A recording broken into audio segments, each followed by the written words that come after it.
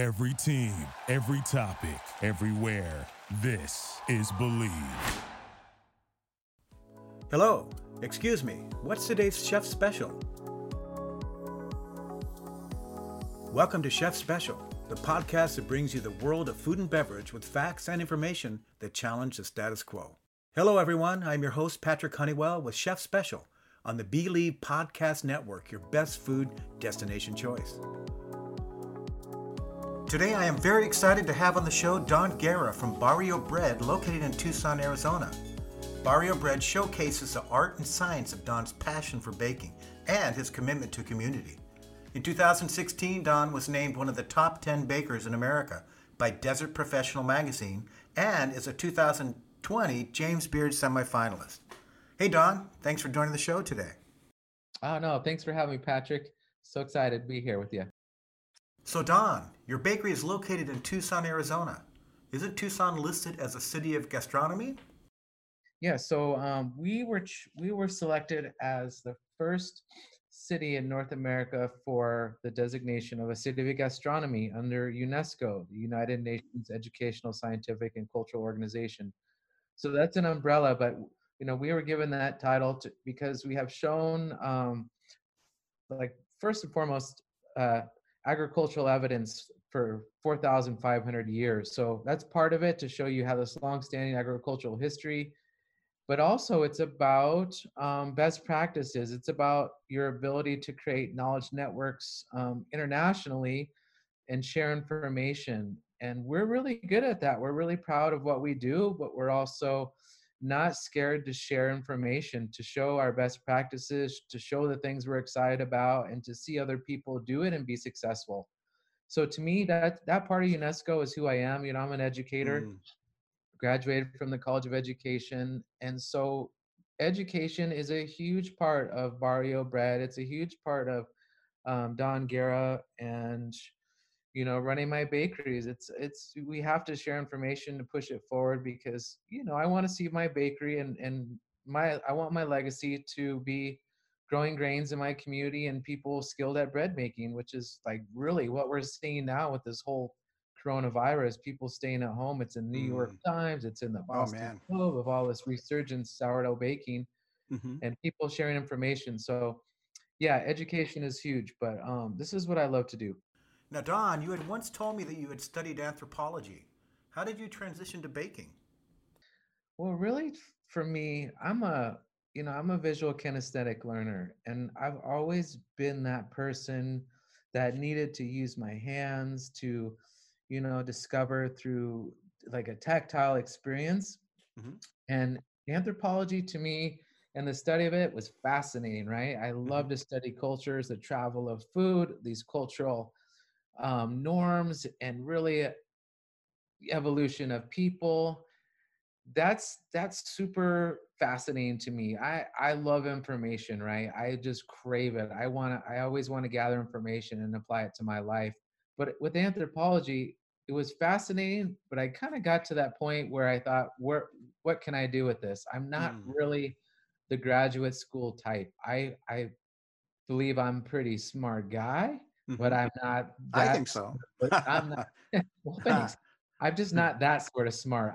A lot of my intelligence is like the social intelligence. There's all these different levels of intelligence, but social intelligence is my game, right? And so entrepreneurship, the study of anthropology, the study of education, entrepreneurship, these are all things that kind of fit into my life, and even the science and the arts. So baking me like combined all of these things. And so when I found bread, really the first day in that little bakery in Flagstaff where I got that first baking job, I was there in the bakery and it just hit me like, this is what I want to do with my life. I'm going to find a way to make this my life, right? And wow. Someone could say, oh, that's kind of corny or whatever. But it was kind of like love at first sight, like it hits you, you got to be with it. So that was it for me, and I just spent a lot of time reading books. When I go to the bakery for work, it wasn't like, oh wow, bummer, I have to go to work. It was like, hours before, I'm saying to myself, I can't wait to get in there. I'll show up early. I'll ask if anything needs to be done or prepped. And, moment to moment, every minute was a learning experience. And outside of working at the bakery, I read every book in that Flagstaff library. I'd sit down in the chair and I read every single baking book on that shelf, and it's before the internet. So hey, we had books to read. We weren't watching YouTube videos. So when you were starting out, Don, did you have a baking mentor? I think it was just about getting lucky, and that's kind of been my life, as being in the right time at the right place at the right time. I'd say I never really chose to seek people out. I had some travel, of course. I did kind of a national tour. I went to go see Joe Ortiz in California and look at some bakeries around California. Went to the East Coast and met Dan Leader, and I remember writing him a letter and saying, hey, I I'm from Arizona. I'm planning to go to the East Coast. I saved my money. I bought a ticket. I showed up at this back door of this bakery in Waitsfield, New York, and so thankfully he was there. There was no text messages to confirm it, but I just showed up, and things like that. But I did have a good experience. A really powerful experience is when in 1993, I was working in Flagstaff, and just kind of a poor guy. Didn't have a lot of money. Love baking, but I thought I gotta try to find some other baking experiences. So I went down to Phoenix, worked at the Boulders Resort as a bread baker. I made some good money there. I worked a lot of hours and they paid me well, but I was looking around for other baking jobs because I really wanted to make European style bread, right? I wanted to make that bread that I saw on the cover of Bread Alone, Dan Leader's book, but I didn't know how to do it.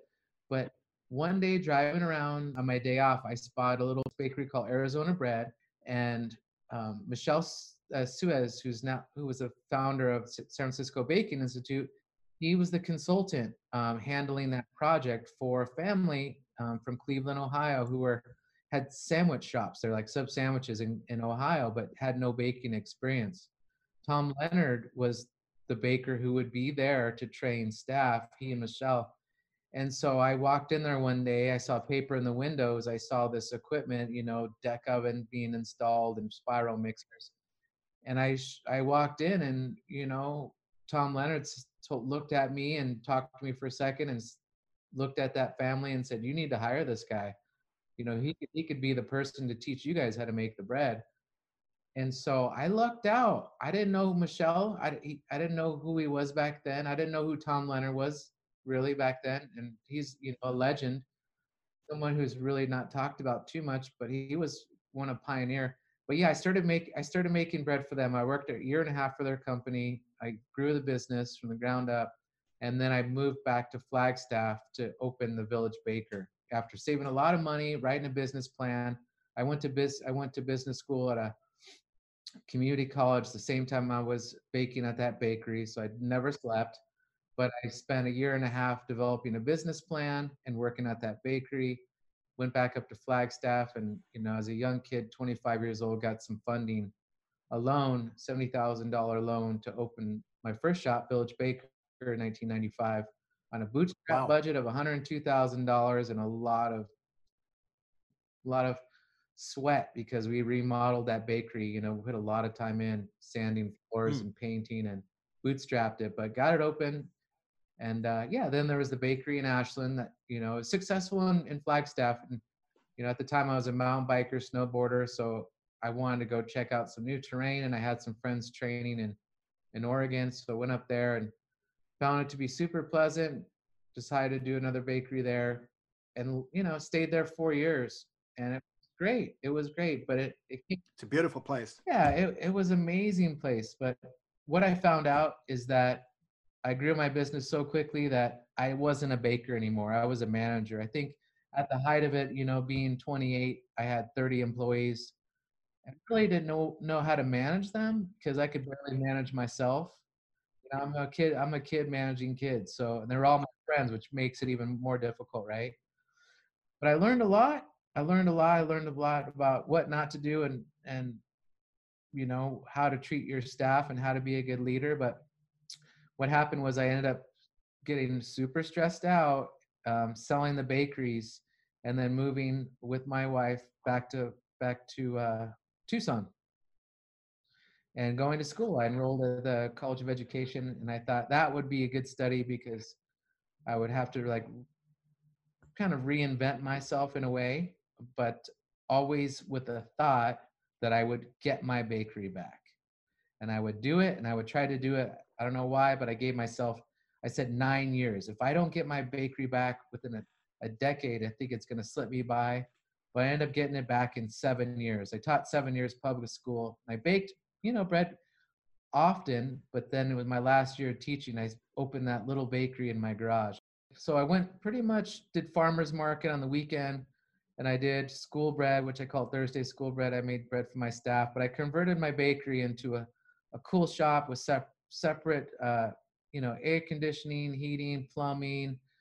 I maxed out my panel at my house with all my equipment. I had a 3-door reach-in cooler as my retarder. I had a pull-in deck oven, 2 decks, bench, racks, and I just got super excited about doing what they do in Mexico or in Europe, and that's just having these cool little bakeries attached to your house. That was, for me, super interesting. And at the time, everyone thought I was totally nuts, but I had seen it before traveling in Europe and in Mexico.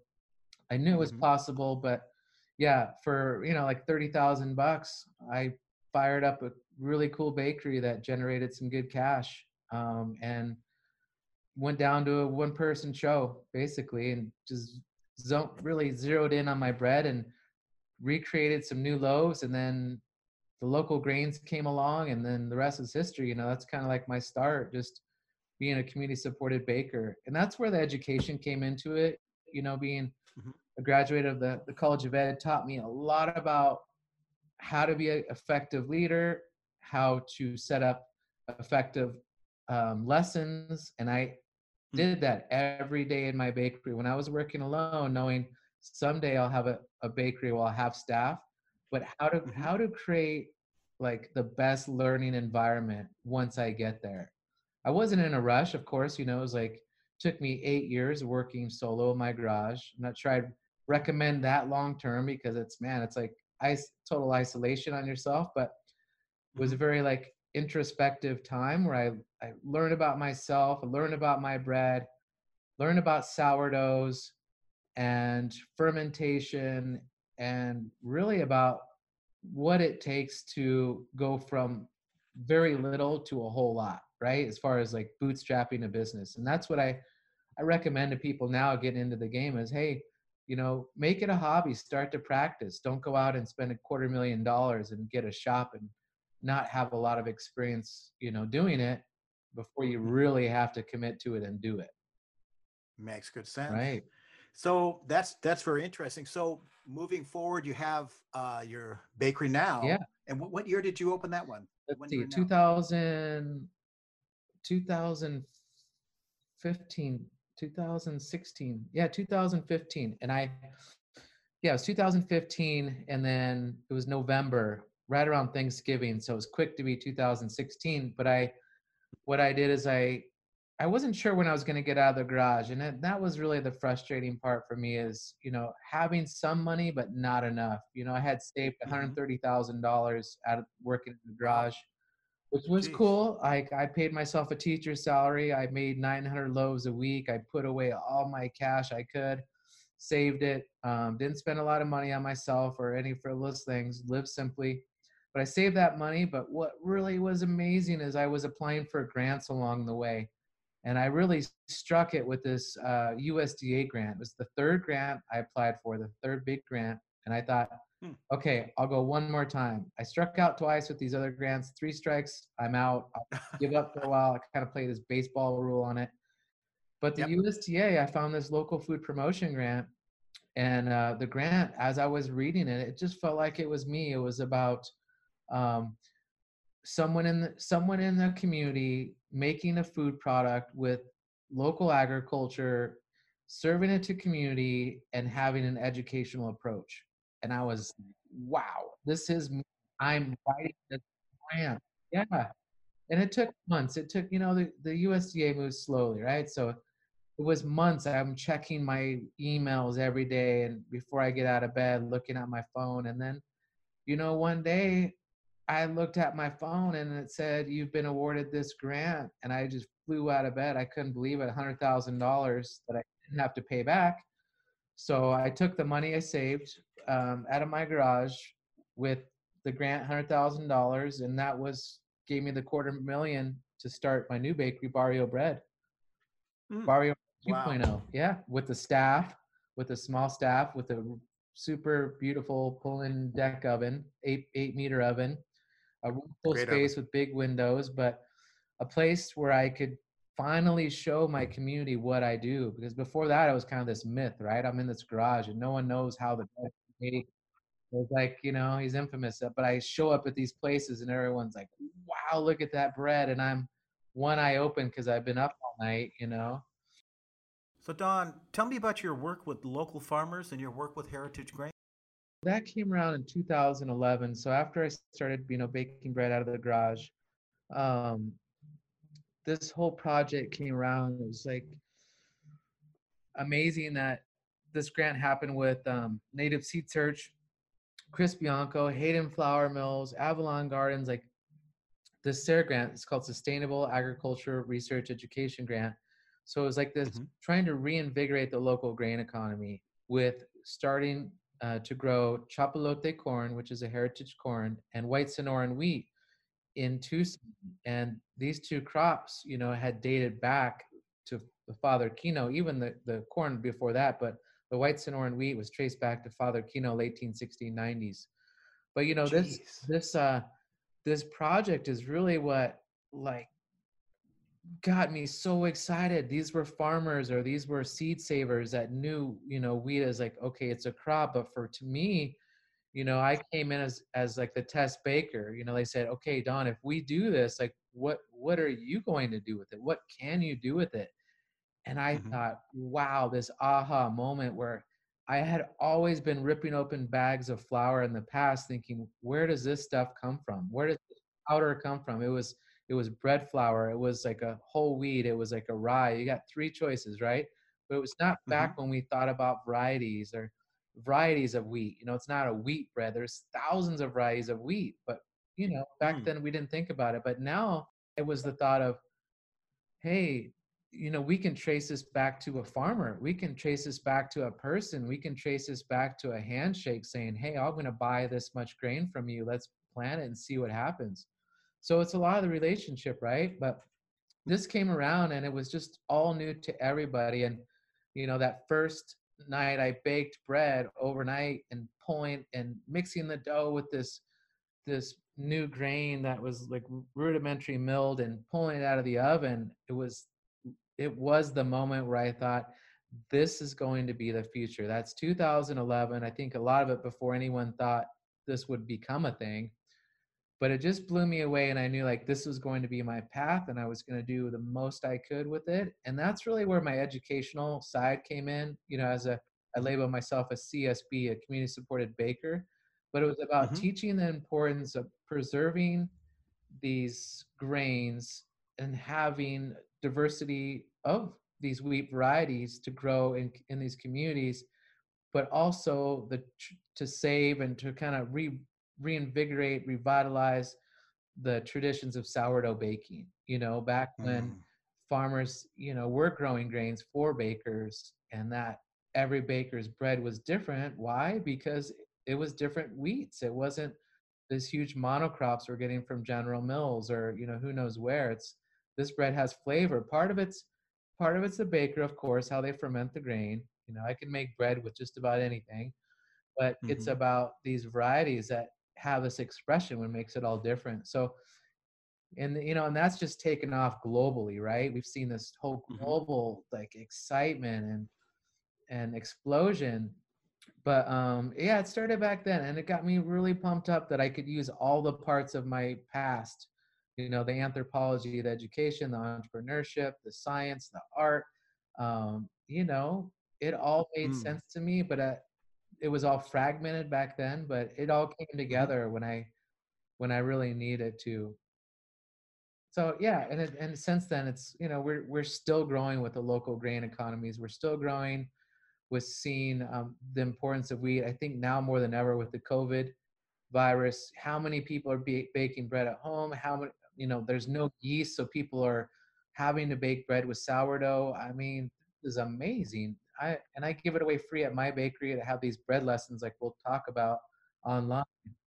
But I think it's just like here I am again at the right time, and you know, I don't, not bragging about it. It's just sometimes how my life works, and Mhm. I don't think I bring it on as much as like people around me like give me the courage to be this person, right? So Mhm. it's just sort of like people push me out there and say, "Do it.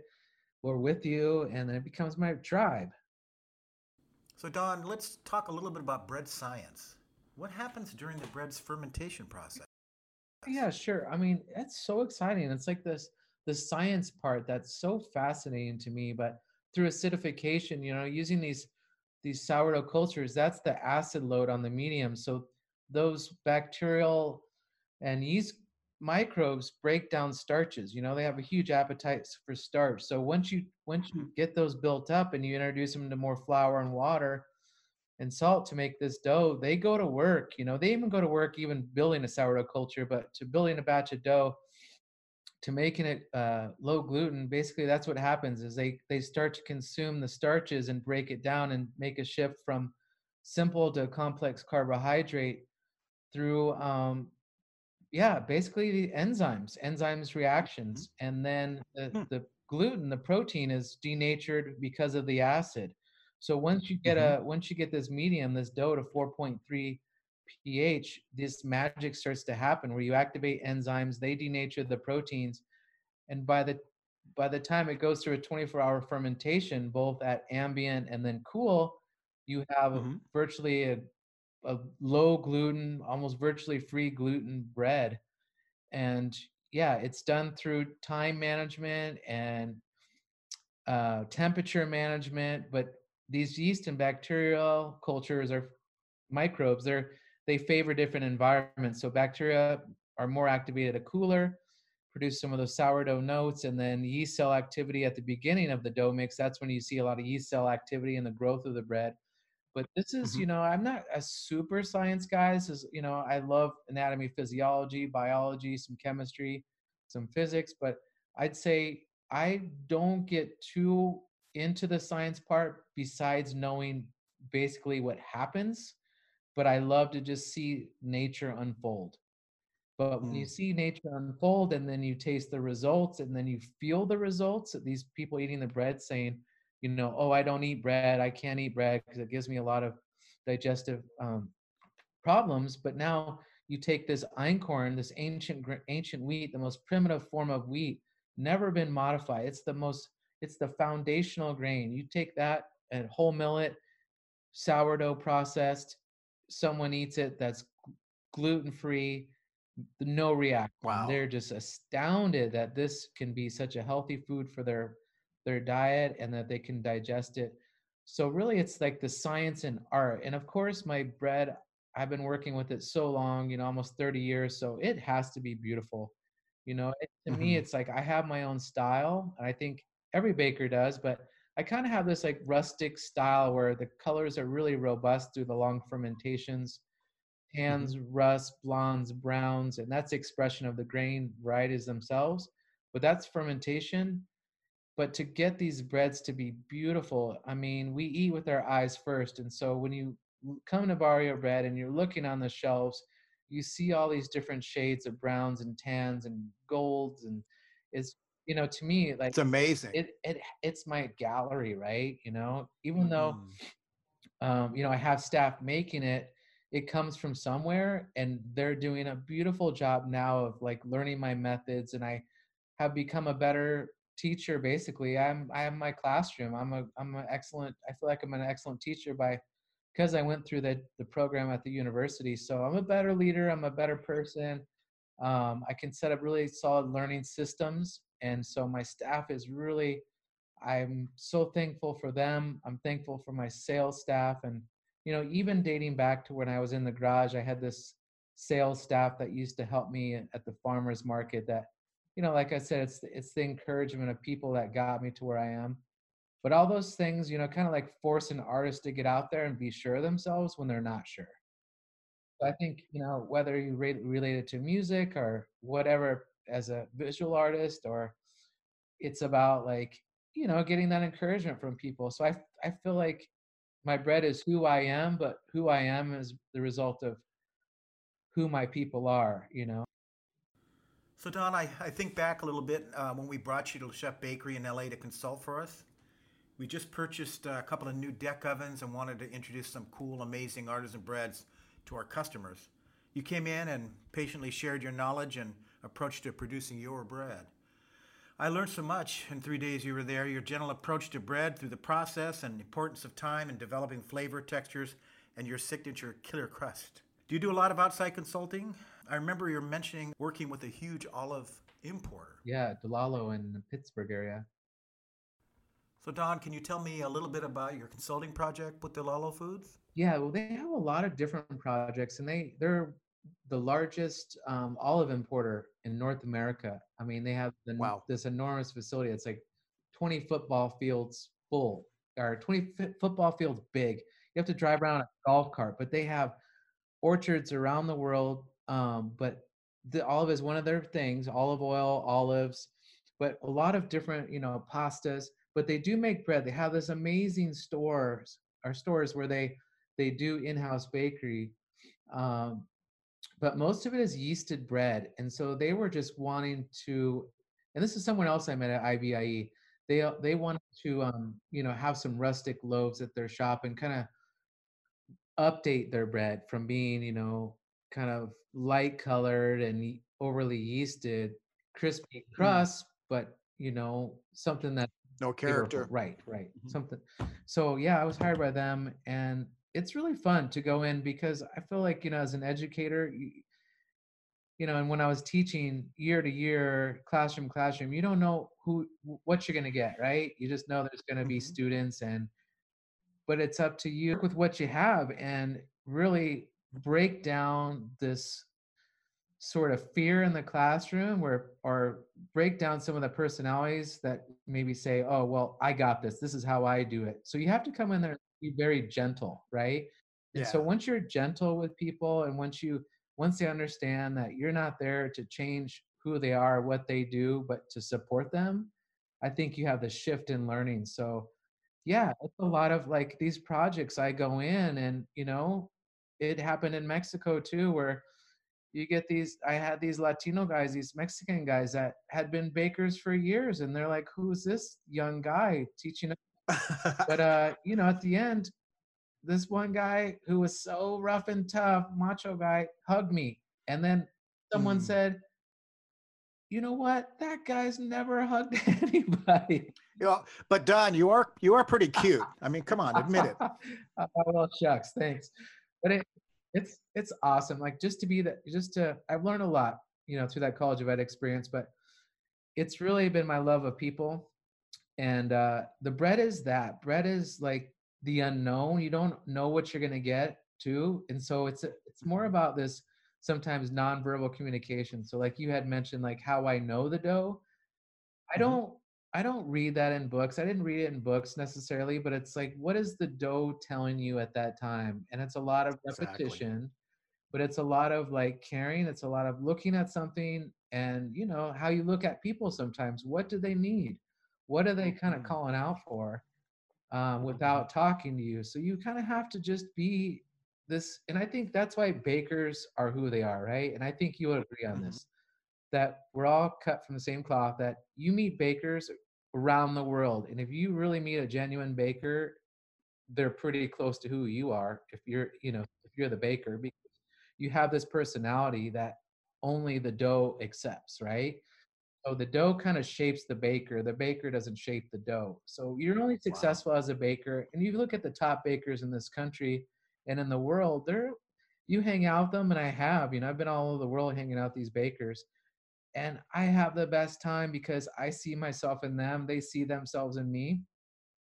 It's Mhm. genuine, it's gentle, it's humble, and yeah, you just you realize like the world's small, right? You realize that we're not so different. We might speak, different languages, but you're basically the same people. Hey, Don, you were chosen to be co-chef at the James Beard Awards Gala.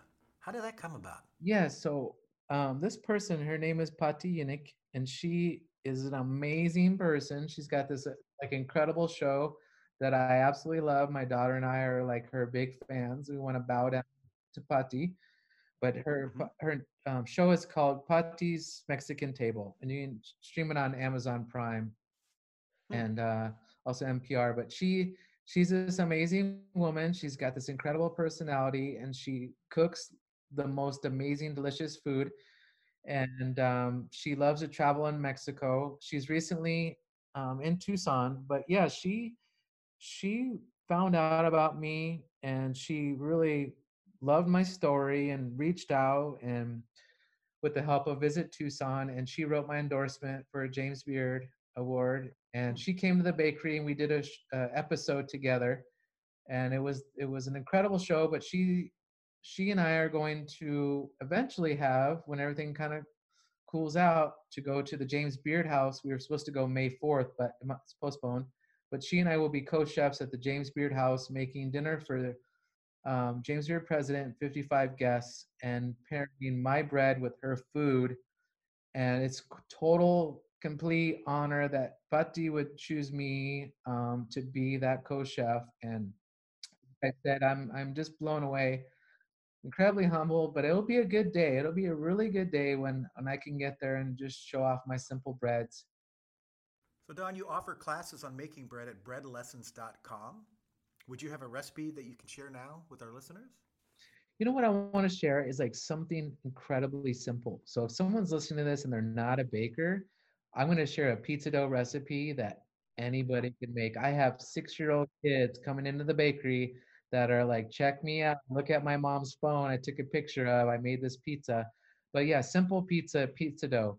So 4 cups flour, and you can blend it, maybe 3 cups bread flour, 1 cup whole wheat, or all bread flour, whatever. So 4 cups flour, 2 cups, and maybe just a smidgen more of water, a teaspoon of yeast, a tablespoon of salt. Mix that up. And my approach to mixing and kneading is don't try to conquer it in 5 minutes. Start to mix it, incorporate, bring the flour, introduce the flour to the water just with your hands, like a kid in the mud, just squeezing it, run your hands through it, and then let it rest. Do that 5 minutes, let it rest for another 10, 15, 20, come back to it, and then you'll notice some development of the gluten, which will, every time you let it rest, it'll come back in a better form. Time is the most important ingredient. Mm. So do that a couple times until it's taken you 45 minutes, and then you should let the dough rest for about an hour. Give it a stretch and fold, so maybe just a light little kneading once more. Let it rest another half an hour, and you got this great pizza dough. I mean, Wow. you can ball it up, you can put it in the fridge, you can have it 4 hours later, you can have it the next day, you can have it 48 hours. I just made my son some pizza last night with a 48-hour dough that was just straight baker's yeast. But yeah, it's a simple recipe, and it's a great start for someone who's intimidated by sourdough. Was that the pizza you posted on Instagram? The one you said you did with your son? Yeah, just then. That was Did you get gorgeous. that? Oh, yeah, and he's a vegetarian, and a lot of what he eats is vegan too, and he and his sister. So it shows that if you just have a good bread base, you can put anything you want to, get creative, and you can have delicious food. So easy. But yeah, if you want to take it simple, even further, I have breadlessons.com, BREAD lessons.com. It's my new website. I made it, about a year and a half ago, and it wasn't that popular. It was a summer when I developed these video courses with a videographer from the university, because I don't idle, right? So summertime when I'm slow, I'm always looking for something to do. But I spend about 30 hours making these videos. The pizza video is free. You can get on there and download the pizza video. The sourdough baking is basically my bread, but I show a whole grain spelt, and I'll take you through a very, very simple, straightforward, no nonsense approach to sourdough baking. What I've learned over the past 30 years, it shouldn't be complicated. Um, but it's something that's totally valuable now with everyone and the COVID making bread at home. I sold so many of those lessons recently, but not that I'm bragging about the sales, but I want to brag about all these people in my community. I've taught over 700 people, sold 250 bread lessons in like 3 weeks. You can find it by going to my Barrio Bread website. So that's what I was going to ask you, Barrio Bread. There's a link right there. Perfect. It'll take you to bread lessons. So okay. $15 right now, it's half price. The course, use the code Flatten the Curve, get that discount, and you can have $15 my sourdough course, which is 50 minutes, and the pizza video, which everyone should know how to make a pizza dough. Hey, let's slow down the dominoes because everyone can do it. So this is kind of like what I love to do, just inspire people to DIY their own bread right now. And everyone can and everyone should, because right now I think in this time of history, we're going to have this appreciation for foundational foods, artisanal products. Like, learn how to do it, because when you learn how to do it, you gain appreciation. And then if you gain appreciation, you really have a lot more value for people who are doing it professionally. And it really slows down your life where you understand like what's value. We're a thirst buster culture. That's what I like to say is we can go to Circle K and push the Mountain Dew lever at 2:00 at night and it better come out or we get really upset. We've got your website, and then we also have lessons, which that price is super low. So, I mean, that's crazy. I hope you're giving it away. That's my intention, right? Like when I saw this happening, I just thought I want to make sure everyone has an opportunity to get into it. There's really, say with my bread, it's not overly expensive, but I want to make sure that everyone has a chance to get into learning opportunities, access to knowledge, and access to good food. Amazing. So the last question on Instagram, a couple things. I know when I go onto your website, Don, the photos are gorgeous that you have posted, and a lot of cool pictures of you and your family, but also on your Instagram. What is your Instagram account you can share with everybody? And I'll also post this as well when we do the show, when I post the show. Yeah, so my Instagram account is Barrio Bread, BarrioBread. So Barrio Bread, like my company. And I have a personal account, Barrio Baker, BarrioBaker. And Barrio Baker is something I like to do more family, or, like my kids. And I do a lot of cycling and fitness stuff. So I just kind of act goofy on that. And I love that one. I just want to say thanks for the opportunity. I love the travel and, and meeting you for the first time, talking to you on the phone. I should go back to that point, but I just knew it was going to be a great connection. And you're a super cool guy. And I was at the airport seeing you and riding in your little car to the hotel and picking me up the next day. I was like, you know what? This is what life's about. It's about relationships, meeting people, new experiences, and appreciation for not knowing what's going to happen. But what happens in the end, if you're a genuine person around genuine people, is good stuff, right? So good stuff happens. Well, I'm honored to know you, honored to have you on the show today, and you have to promise you'll come on again, and I'll give you a little list of things that we'll cover. It would be really great to have you back. So thanks again, Don. And hugs for the family and continued success in your great, amazing company. Oh, thanks, Patrick. You're a good man. You are. Thank you so much. Okay. Ciao, buddy. Bye-bye. Ciao.